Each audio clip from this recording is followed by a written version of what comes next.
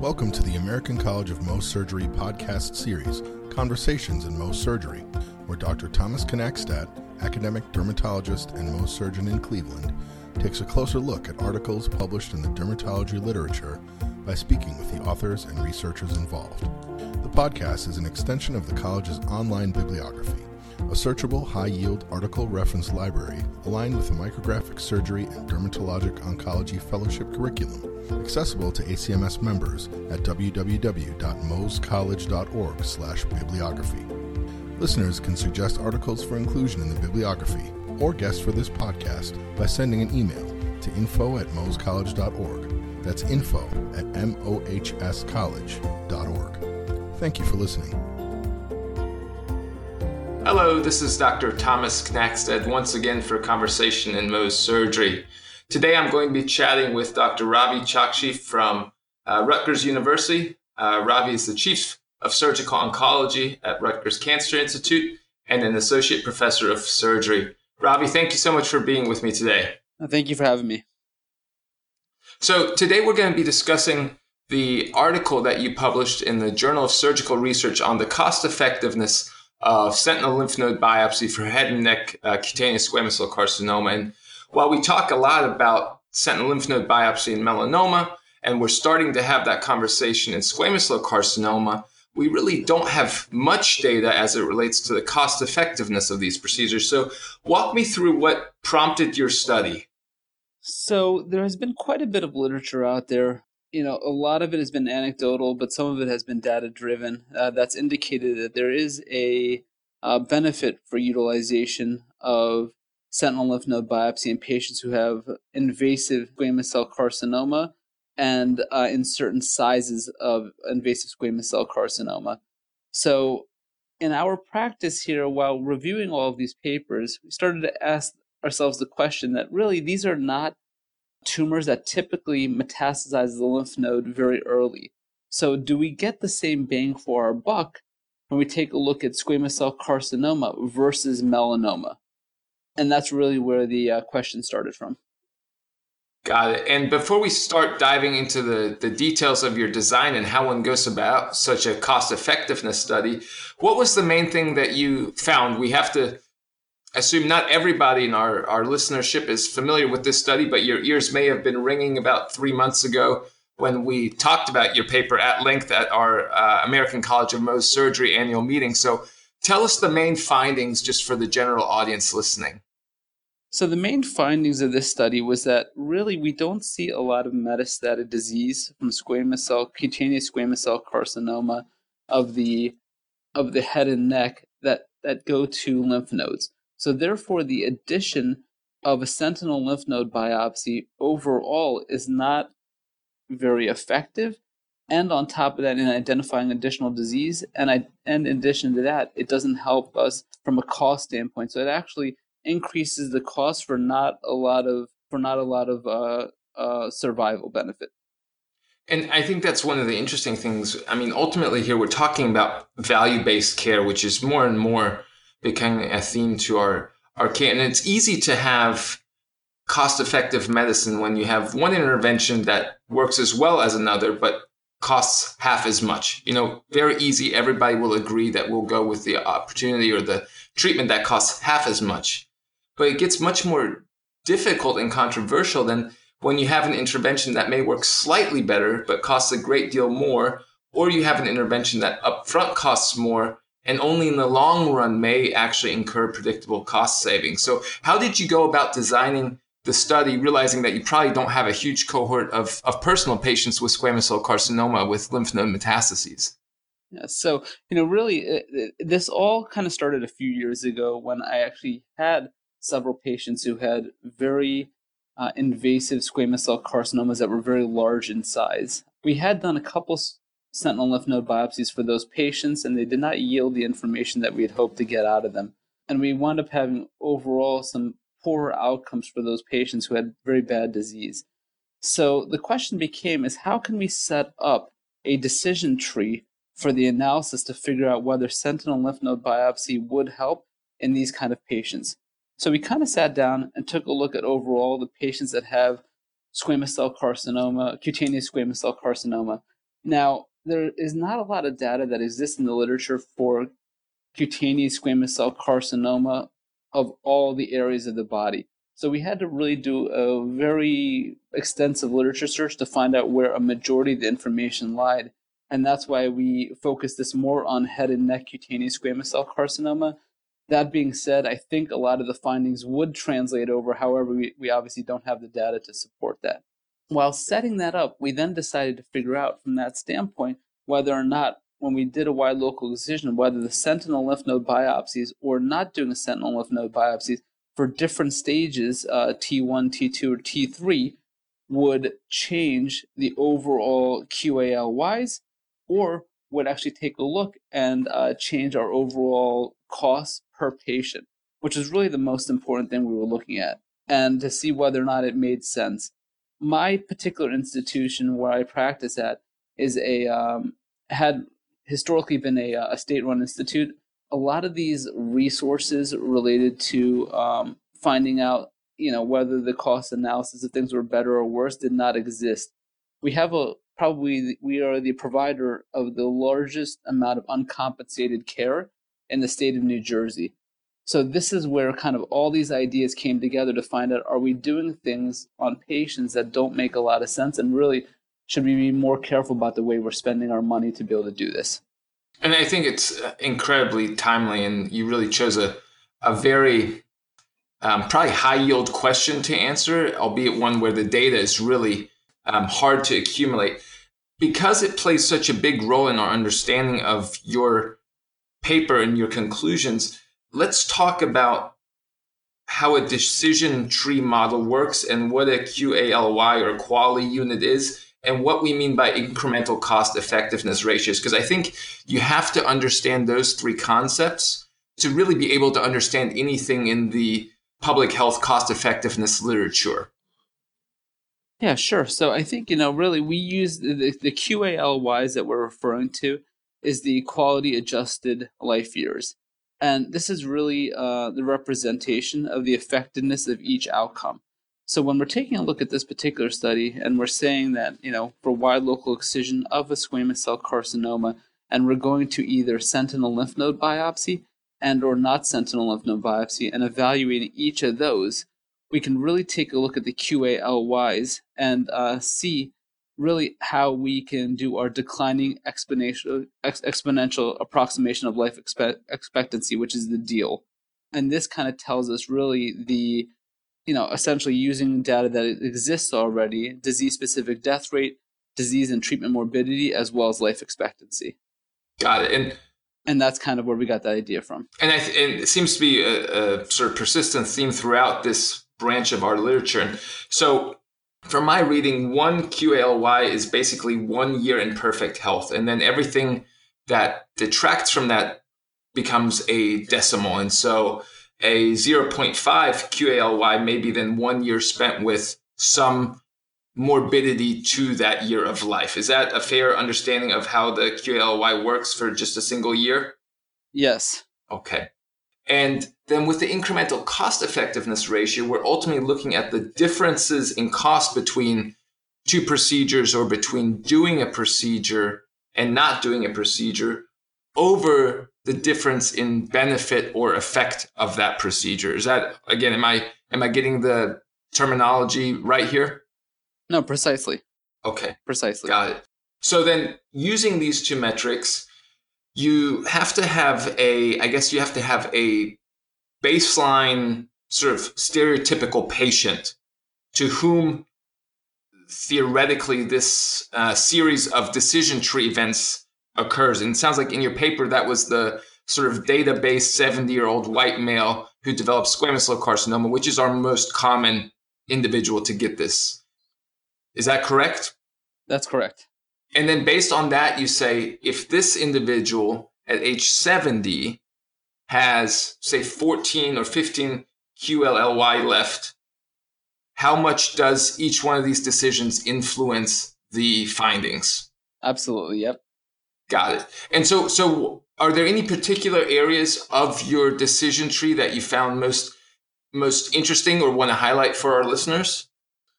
I mean, really, as a whole, I think our overall results were really, the most interesting part of this whole paper. I don't know that there's some data related to how T2 lesions showed up, but I think that's just it may have just been what's related into the present in the data. But really, the most important thing for us was actually not performing a sentinel lymph node biopsy resulted in 12.26 QALYs and a cost of about $3,712. But when you performed a sentinel lymph node biopsy in these patients with cutaneous squamous cell carcinoma, it resulted in a 0.59 decrease in QALYs and an increased cost of $1,379. And to me, really, you take a look at the ICER from that, it's negative 2,338. And that's really, it's an amazing number for looking at this particular kind of a study. Got it. Now, when I read the study, I had two questions that came up. And the first question is one that you also posed, which is, in contrast to melanoma, we don't really have data that says whether or not doing a sentinel lymph node biopsy is in any way therapeutic or whether it would just be a staging procedure. And whether or not patients get a therapeutic benefit from having that diseased lymph node removed in, say, their T2 or T3 squamous cell carcinoma, how much would that factor into the cost analysis? So let me see if I understand. So you're asking me if it was not therapeutic from a lymph node metastasis standpoint? I guess I'm a little bit confused. So in melanoma, we now have good data that suggests that while a sentinel lymph node biopsy helps us to stage patients and maybe get them to the appropriate adjuvant therapy, it does not in and of itself improve survival as a treatment. Yes. Similar to how a lymph node dissection doesn't do this either. We don't have that data in squamous cell carcinoma. So in this analysis that you've performed, is it based on also assuming that the sentinel lymph node biopsy will give patients some sort of survival benefit, or only as a staging tool, which would then allow patients to have a completion lymphadenectomy, radiation therapy, etc.? So really as a staging tool to find out whether they would need a completion lymphadenectomy and any adjuvant therapy that exists. We know that for metastatic squamous cell carcinoma that our chemotherapeutic options are not the best. That's to say it mildly. And so because of that, we wanted to make sure that if we took a look at these patients, that if we did have positive sentinel lymph nodes, it would lead to their next area, which is basically disease control. We don't have the information like we do for melanoma right now, which really helps us to use it more of a staging tool and then drive our systemic therapy for the patients. One of the interesting things is that you base your study very appropriately on the various stages of the disease. And we have some data that suggests that even in the 8th edition of the AJCC, we're not getting the best staging system to truly predict outcomes. And one of the things I enjoyed most about your paper was in the last few paragraphs, you talk about, should one maybe, instead of doing the project designed around T-stage, really design the decision points around the presence or absence of high-risk features, depth of the tumor, perineural invasion, lymphovascular invasion. Have you given that more thought, or can you talk about how you think that would alter the modeling? Yes, I mean, we've spent quite a bit of time on a lot of our squamous cell carcinoma patients, going back to pathology and trying to devise a better way to see which are the most high-risk features that may benefit it the most. Again, this has been a study that's been it's been kind of ongoing for about 7 or 8 years, with the first patient who I resected with squamous cell carcinoma and the first patient who I had become widely metastatic from squamous cell carcinoma.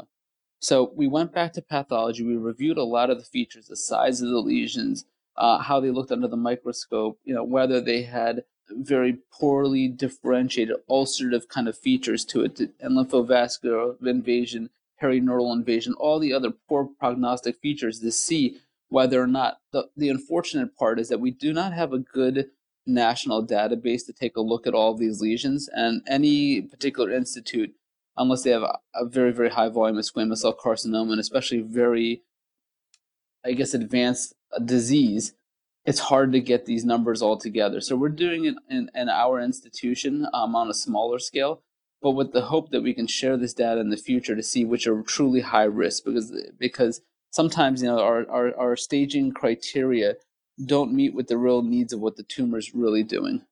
And I think that's an excellent point that you brought up there. And while certainly we've seen an improvement from the 7th edition of the AJCC to the Brigham and Women's staging system, and now our 8th edition, it's still only one part of that conversation we have in our patients, right? There's features to the scenario that really aren't accounted for in the staging system because it's tumor specific. So is your patient immunosuppressed? What is the age of your patient? So when you encounter patients in your practice now with advanced squamous cell carcinoma, what's the conversation that you have with them? How do you discuss the disease? How do you discuss maybe even cost effectiveness with your patients? So, I mean, I really do sit down and take every single patient of mine as an individual and try to look at them and to see what their underlying issues might be. I think one of the things you mentioned, which is great, and that's probably a point I should have brought up as well. Whether they are immunosuppressed, whether they have other healthcare issues, what their underlying general health is prior to engaging in these operations. I can give you an example because we are a safety net hospital for the state of New Jersey. We see probably some of the most advanced squamous cells that exist. I mean, squamous cells that are sometimes 20, 30 centimeters in size. And a lot of these patients, when they come in, they have to be evaluated to figure out, do you have underlying conditions that have made this thing so badly? What kind of an area do you live at that this could have possibly occurred? Not all the patients we see are like that. Some of them are very early squamous cell cancers. Understanding, HIV status and understanding all the underlying things associated with it. Then once we decide what we're going to do, if they have an invasive squamous cell carcinoma, that seems to be very big. How do we evaluate them ahead of time? And this has been kind of the biggest question in our particular practice, because we do know that the data has not been completely teased out for the utilization of sentinel lymph node biopsies for cutaneous squamous cell carcinoma. So how do we determine who will benefit from this the most? Is it the patient who has a 10 centimeter squamous cell carcinoma of the lower extremity who winds up having inguinal lymphadenopathy? Or is it a patient who has a 5 centimeter squamous cell carcinoma that has poor features, who does not, but has had some symptomatology? And these are all the things we kind of go through from beginning to end. In my practice, after we've published this paper and after we've really looked at it very carefully, I have added something with high-risk patients. I mean, high-risk patients in very advanced tumors, to getting PET scans ahead of time on these patients to identify what exactly is going on. If I find out patients have suspected disease in other areas, then I will consider adding a sentinel lymph node biopsy for confirmation, so we don't have to do a big operation on them to be able to identify those nodes. However, on patients who don't, we kind of go straight to just doing the wide local excision, and they get very close surveillance by me and their dermatologist. Every patient I see with squamous cell carcinoma is seen at least twice a year by me and their primary dermatologist, so we can make sure that we're all kind of on the same page for their management. And I think it's been actually very successful. Well, you just mentioned an interesting thing, and actually one of the questions that I was wondering about as well. Mm-hmm. Basically, we're sort of at the decision tree of, you have somebody who has no palpable lymphadenopathy, assuming that every patient with a high-risk squamous cell carcinoma has a clinical node exam. Before we get to the decision tree of sentinel lymph node biopsy, yes, no, tell me more about that utility of imaging and how, if you had been doing imaging in your study, do you think you would have been able to tease out a cohort that was more likely to benefit from sentinel lymph node biopsy? It's very difficult because a lot of the patients have such advanced diseases with their squamous cells, or they've been almost a little bit negligent to their overall disease. Whenever there's a question, the imaging we've thought has helped us to delineate which people are more likely to have metastatic disease. The problem with any of these long-standing cutaneous squamous cell carcinomas is that many times it's been there for many years. There's a lot of irritation. There's a lot of areas. These patients have chronically scratched these lesions. They've scabbed over. They've scratched them again over years and years and years, and then ultimately wind up coming in for an excision of this. And what we see as the avid areas on PET scan, for example, even with large tumors, many times are all just reaction from irritation, chronic irritation of that area. So we have not truly seen a benefit for doing imaging ahead of time, but it's something that we've incorporated while trying to work with our medical oncology colleagues to figure out a better way to treat this. So I don't know exactly how this would change our decision tree. So Ravi, I want to get a little bit more detail from you. We talked about how decision tree cost analyses work, but you having an MPH, give us some of the details of where the data comes from, what the validity of such a decision making is to make the listeners comfortable basing their clinical decision making on these sort of things. Sure. So, cost effectiveness studies are really, they're a labor of love for figuring out how the methodology can be as correctly organized as possible. So we really started out with the decision tree methodology. We kind of sat down, we made a decision tree which visually maps out every clinical scenario and its different possible outcomes of interest. After that, we sat down and we added in probabilities and outcome values to each area of the tree. So each branch of the tree got its own probability and outcomes value, which allowed us to quantitatively evaluate the scenario from both a cost standpoint and an effectiveness standpoint. And that's where we used our Medicare reimbursement for cost. And from an effectiveness standpoint, we used our QALYs. We also took a look at everything and said, how do we read this model? Because these models can be very confusing. There's a lot of different decision making, especially with the branches of the trees. And we looked at the model, reading it really from left to right, with the first area of the model really being the decision node. And it represents exactly what we're comparing. So in this particular study, we looked at performing sentinel lymph node biopsy versus not performing a sentinel lymph node biopsy in squamous cell carcinoma of head and neck cutaneous squamous cell carcinoma. And that helped us to move things along.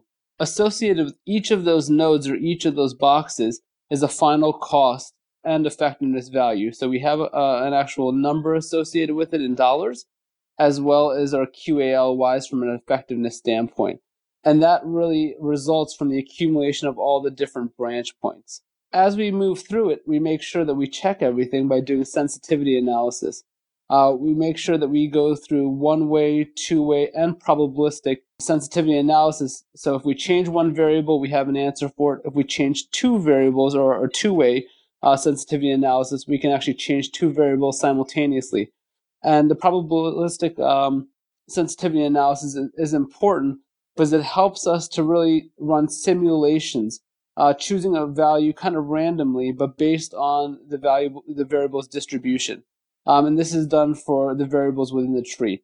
And all of that information together really helps us to give us a good calculation of our cost effectiveness with every single simulation, and also gives us a final look at exactly what percentage of time a decision arm is favored.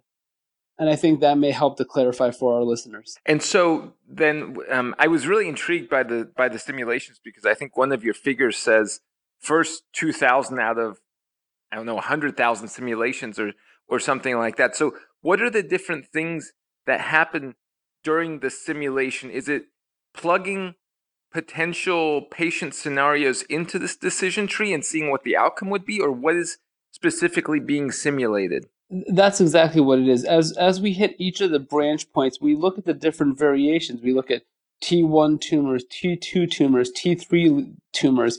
We look at the potential for nodal metastasis. And all these things are plugged into the simulations to give us a better look of the overall picture of our QALY, so our effectiveness, as well as the costs that are associated with it. Okay. No, I think that's a really helpful point of clarification, because as you said, having an MPH, this is sort of a labor of love to make the methodology as applicable to our real life patients as possible. So you have a master's in public health. I do. And was that something you worked on during medical school, or was that a completely separate decision before or after you started that part of your training? So it's really interesting, a majority of people, either get their MPH prior to medical school or, getting admittance into medical school or even during their medical school training nowadays. I actually did this as a faculty member after I had finished, my residency, my dual fellowship training. And as soon as I came on to faculty, my first position at Rutgers. And the importance of understanding biostatistics, the importance of making good methodology in your research, it cannot be undervalued. To me, I had been out there, I'd been writing papers, I'd been doing clinical outcomes research, and I never felt like I truly understood the methodology of why I was doing certain things, and nor did I really understand all the nuances of the biostats. So I actually wound up spending, I guess it's a little bit embarrassing, but it took me almost about 6 years to do my MPH. I was obviously a full-time faculty member, so that's a pretty busy job in itself. But I made sure that I went through, each of the steps of the training. Many times I had to take, one course, per semester just to be able to continue on. But I certainly learned quite a bit from it. I collaborated with our faculty here on certain projects. And I also continue to actually work, and I've been invited to give lectures to the actual School of Public Health students on the utilization of your MPH to improve your research. And to me, it's really changed the whole way I look at clinical questions.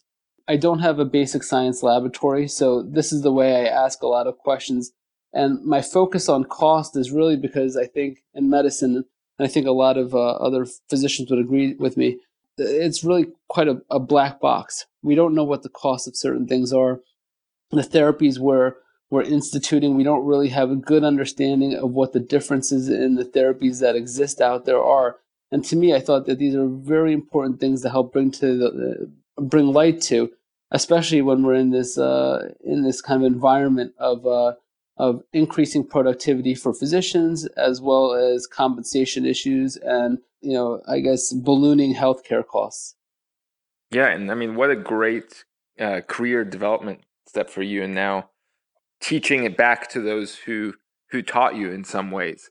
Now, let's pick your brain from an MPH standpoint, and realizing that oncology care is probably one of the most expensive things in healthcare, and also realizing that non-melanoma skin cancer, while not that expensive per individual episode, as an overall public health burden is quite expensive. So going forward, is it our role to increase the public's awareness of the tension or dichotomy between what is medically possible and what is affordable or reasonable? Where do you see that conversation going forward? Well, I think actually, the actual public wants to know themselves. We know one of the main causes of individual bankruptcy in the United States is medical debt. And this is a big problem. I mean, patients want to know this information, and as physicians, we should be able to provide them with what we know about it. Many times we're not educated on it ourselves. I do think that making sure that we're educated to be able to offer certain options on different therapies of care is a very important thing.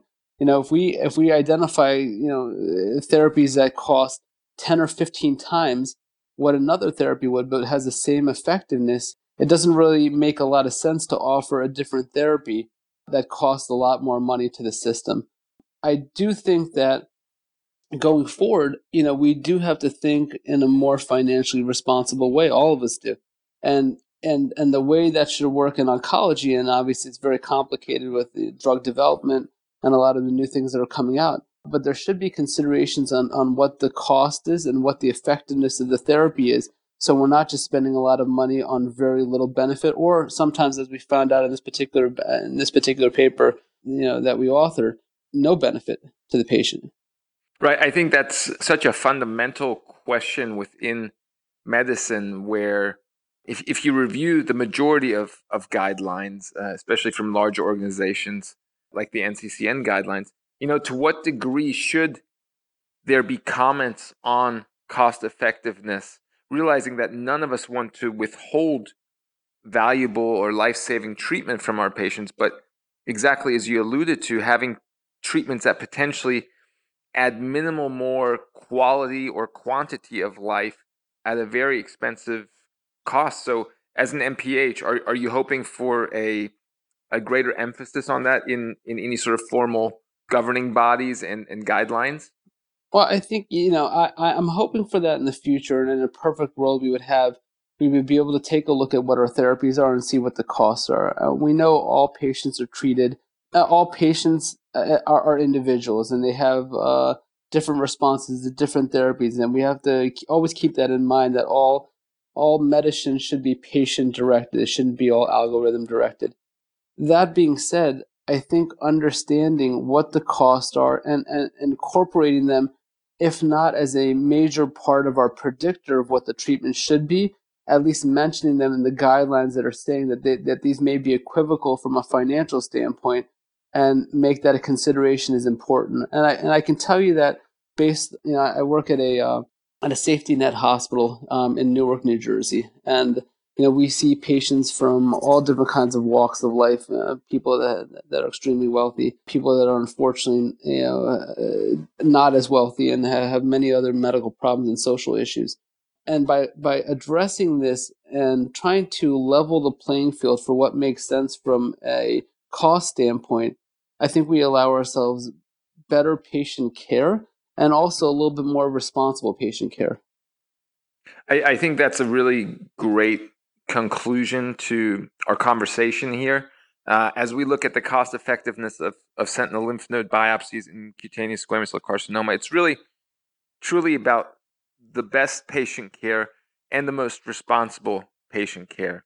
And so, Ravi, before we conclude, any other points that you want to share with our dermatology audience regarding your research, where you see this going forward, or have we hit all the high points? I think we've certainly hit all the high points. I would just ask all of our colleagues to just consider, whenever new therapies arise, not only what the effectiveness is from a standpoint of the cost, but really what kind of benefit are we really offering our patients.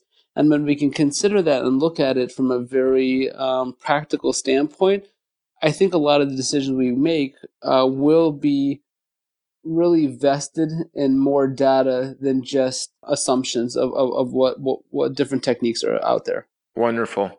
Well, Ravi, I want to thank you so much for taking the time to chat with me today. I want to thank our listeners for their attention. The article that was discussed today will be included in the Mohs College Reference Library. And because this article had a little bit of attention at our last annual meeting, I encourage all of our listeners to follow up with me through questions or comments. We love to hear feedback on the show and the episodes in particular. Thank you all, and I hope you'll join me next time on Conversations in Mohs Surgery.